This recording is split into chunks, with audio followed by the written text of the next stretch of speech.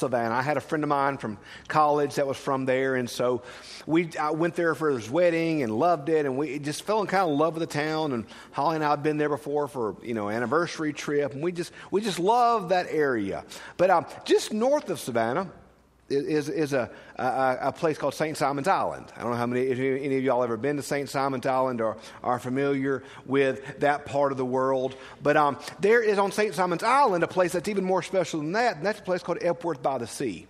Epworth by the Sea is basically for the South Georgia Conference of the United Methodist Church. It's more or less kind of their Camp Wesley Pines or kind of their retreat center. They do summer camps there, and it's just a beautiful, beautiful place. And the significance of it is that when John Wesley came to America, he kind of came ashore there in that area. And Epworth by the Sea is one of the first places where Wesley came into America and started doing ministry. So it's just a beautiful, beautiful place. I love it there. And a few years back, I had the opportunity to go as a representative for the Mississippi Conference to an event called the Order of the Flame. The Order of the Flame is a conference put on by a group called World Methodist Evangelism. And it's a gathering of leaders from all over what they call Pan-Methodism. It's all the different denominations that trace themselves back to John Wesley. So you have United Methodist, and African Methodist Episcopal, and African Methodist Episcopal Zion, Christian Methodist Episcopal, Nazarenes. Basically any church that has a historic connection to John Wesley. But this conference wasn't just about celebrating a connection to Wesley, but it was about something that's very near and dear to my heart. And that's evangelism. The command of the Christian church to go forth and make disciples of all the world. In fact, this group is called Order of the Flame, Faithful Leaders as Mission Evangelists.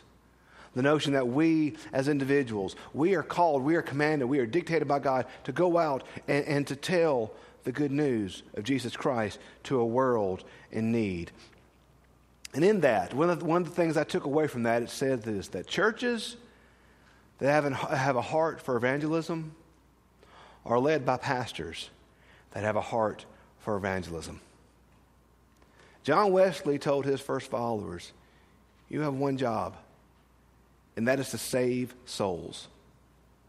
Our church exists for that reason, so that people that do not know Jesus Christ can put their complete and total trust in Jesus Christ and Lord as Lord and Savior. And there is nothing more that excites me, that motivates me, than seeing individuals make that first-time decision to put their faith in Jesus Christ.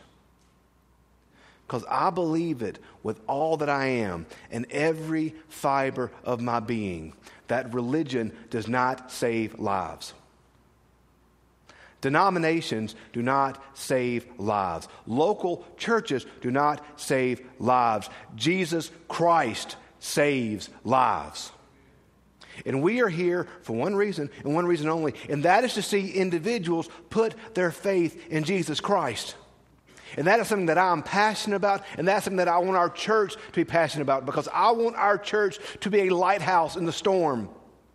I want our church to be a place that no matter where you find yourself, no matter where you come from, no matter what belief system you may have, you know that when you come here, you're going to be loved on, you're going to be encouraged, and you are going to hear the good news of Jesus Christ.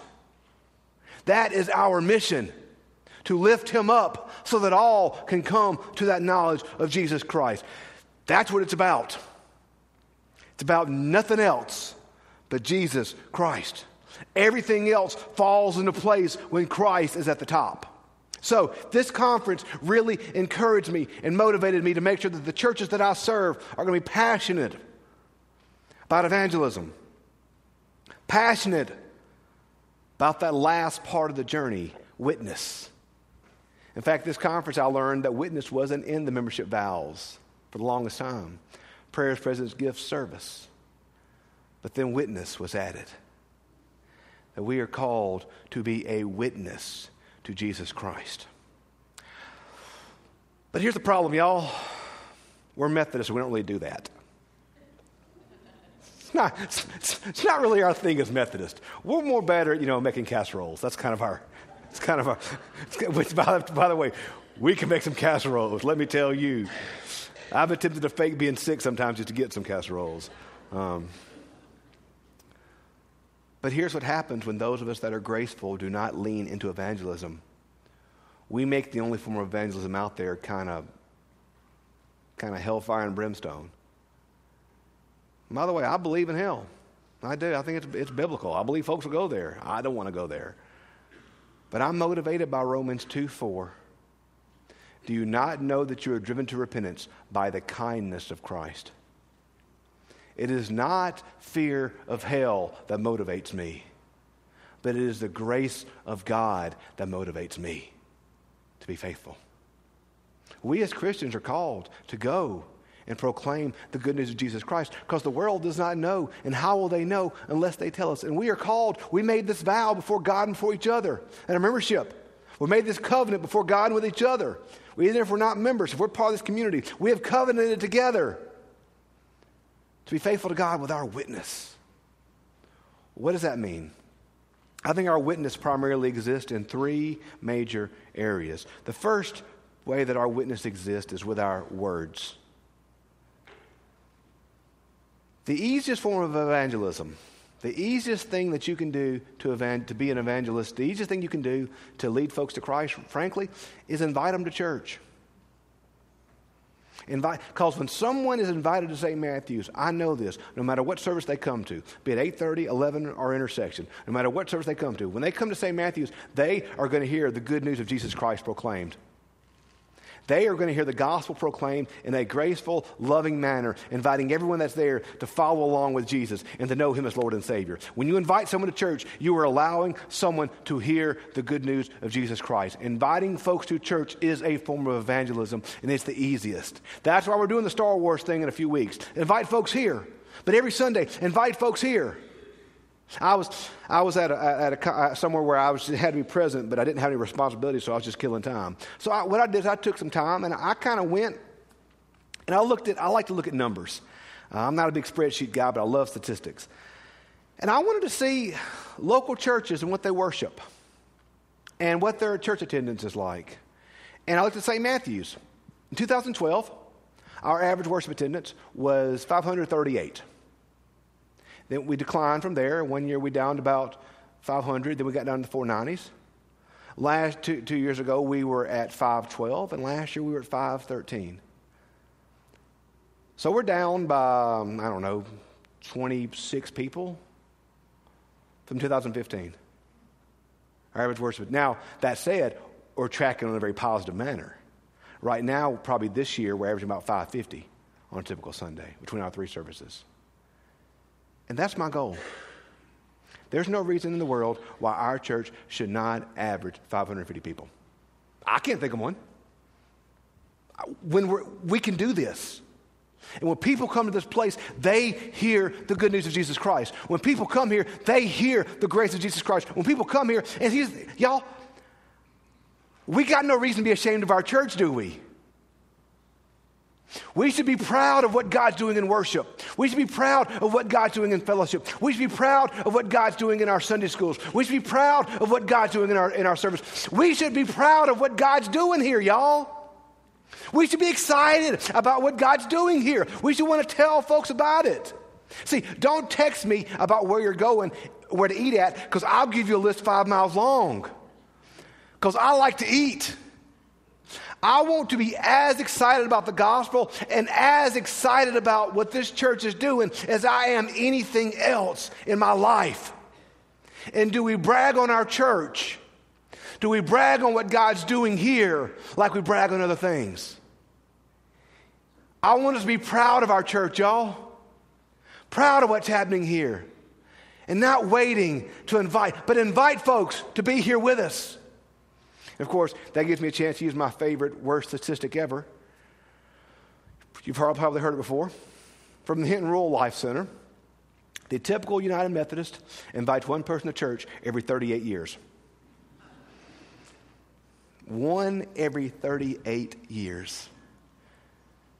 And we always laugh because it's kind of funny. And then I ask, when was the last time you invited somebody to church? who you're going to invite next week. Make your mind to invite somebody and start praying for them now. Invite them to be here, because when they're invited to be here, they will hear the good news of Jesus Christ proclaimed. We give witness with our words, not just inviting to church, but we tell our story. I had the good chance to talk to teach our confirmation class the last few weeks. Today we talked about free will and how stuff happens in our lives. And I believe with all that I am, Romans 8:28, all things work for good.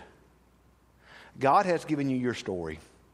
It doesn't mean your story is perfect. It doesn't mean your story is easy. It doesn't even mean you got to like your story. But God has given you your story. God has given you your life for a purpose, for your good and for His glory. One of the best ways we do evangelism is to tell our stories. It's about relationships, y'all. It's not about shoving religion down folks' throats. It's not about being mean and hateful, but it's about telling our stories. Without Jesus Christ, I would be a radically different person than I am right now. Without Jesus Christ, I would not be standing here right now. I was an angry, depressed young man before I knew Jesus. I used my amazing sense of humor for evil and not for good. I was a bully. I was big, and I was sharp-witted, and I was quick on my feet, and I knew what hurt you. And I'd go there just to hurt you. I was not a good person before Jesus, y'all. I was not a good person. And Jesus Christ saved me. And He changed my life.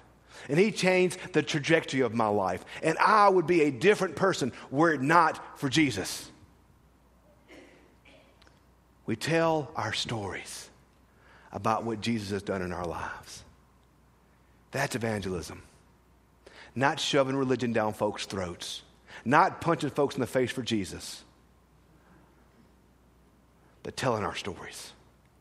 Telling our stories about how God has changed and affected our lives. So we give witness with our invitation to church with our words. We give witness by telling our stories. We give witness with our actions. The guy that led me to Christ never witnessed to me. Never sat me down and told me any of the four spiritual laws or did any of that. But like I said, I was an angry, depressed young man. And he had something I didn't have. He had peace. He had joy. He had hope. He had a life and a peace that I didn't have, that I wanted. So he never told me, he said, Andy, let me tell you how to be a Christian. He just was one. He just lived his life in a way that let the light of Christ shine through him. And that led me to want to have what he had. His life proclaimed the gospel through how he lived. His actions. But then not just his actions towards Jesus, but his actions towards others. It says, let your light do your good works for men that they may give glory to your Father. As Christians, we aren't called to just be a witness with our words or be a witness about leading folks to Jesus. We're supposed to be a witness with the reality of this. We live with the present reality that thy will is to be done upon earth as it is upon heaven. We live with the mindset and the reality that Jesus Christ is King now. So that means that we as Christians have to work to live in a world where there are no more hungry children. Work to live in a world where women do not fear abuse. Work to live in a world where there are no more broken or divided families. Work to live in a world where there is peace and love and charity and all these things. We are not called to live in the one day hope that Jesus might possibly perhaps be king, but we're called to live in the reality right now that Jesus Christ is king. And that's why we work through Madcap. To work to alleviate poverty in Madison County. That's why when a tornado comes to Hattiesburg, we hop in the car and go and help. Because our friends down there need help. That's why we send missionaries to Honduras to work to provide families with lights that have never had lights before. To give water to families that have never had clean water before. We are being his witness, not just by telling folks about Jesus, not just about loving folks to Jesus, but we're being his witness to work, to eliminate evil in our world. As you heard in the baptismal vows, to resist evil and injustice in whatever forms they present themselves. We work to be a witness to the power of God every day. We are called to be a witness with our words. Invite somebody to church next Sunday. With our words, telling our stories. With our actions, living out the gospel. With our actions, working to attack the stronghold of the devil. Will you be a witness? Will you be a witness to what Jesus Christ has done in your life? Because here's the thing. It's got to start here. One of my pastors used to always say growing up, you can't give witness to what you don't know. So do you know Jesus? Have you made the decision to make him Lord of your life? Or have we just been going through the religious motions? Have you made the decision to accept Jesus?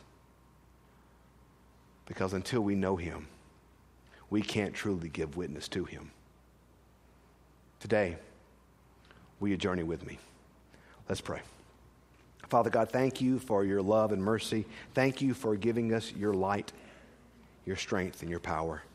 Let us be your witness in all the places through your love. We love you. We ask it in Jesus' name. Amen. Our closing invitational hymn is going to be hymn number 590.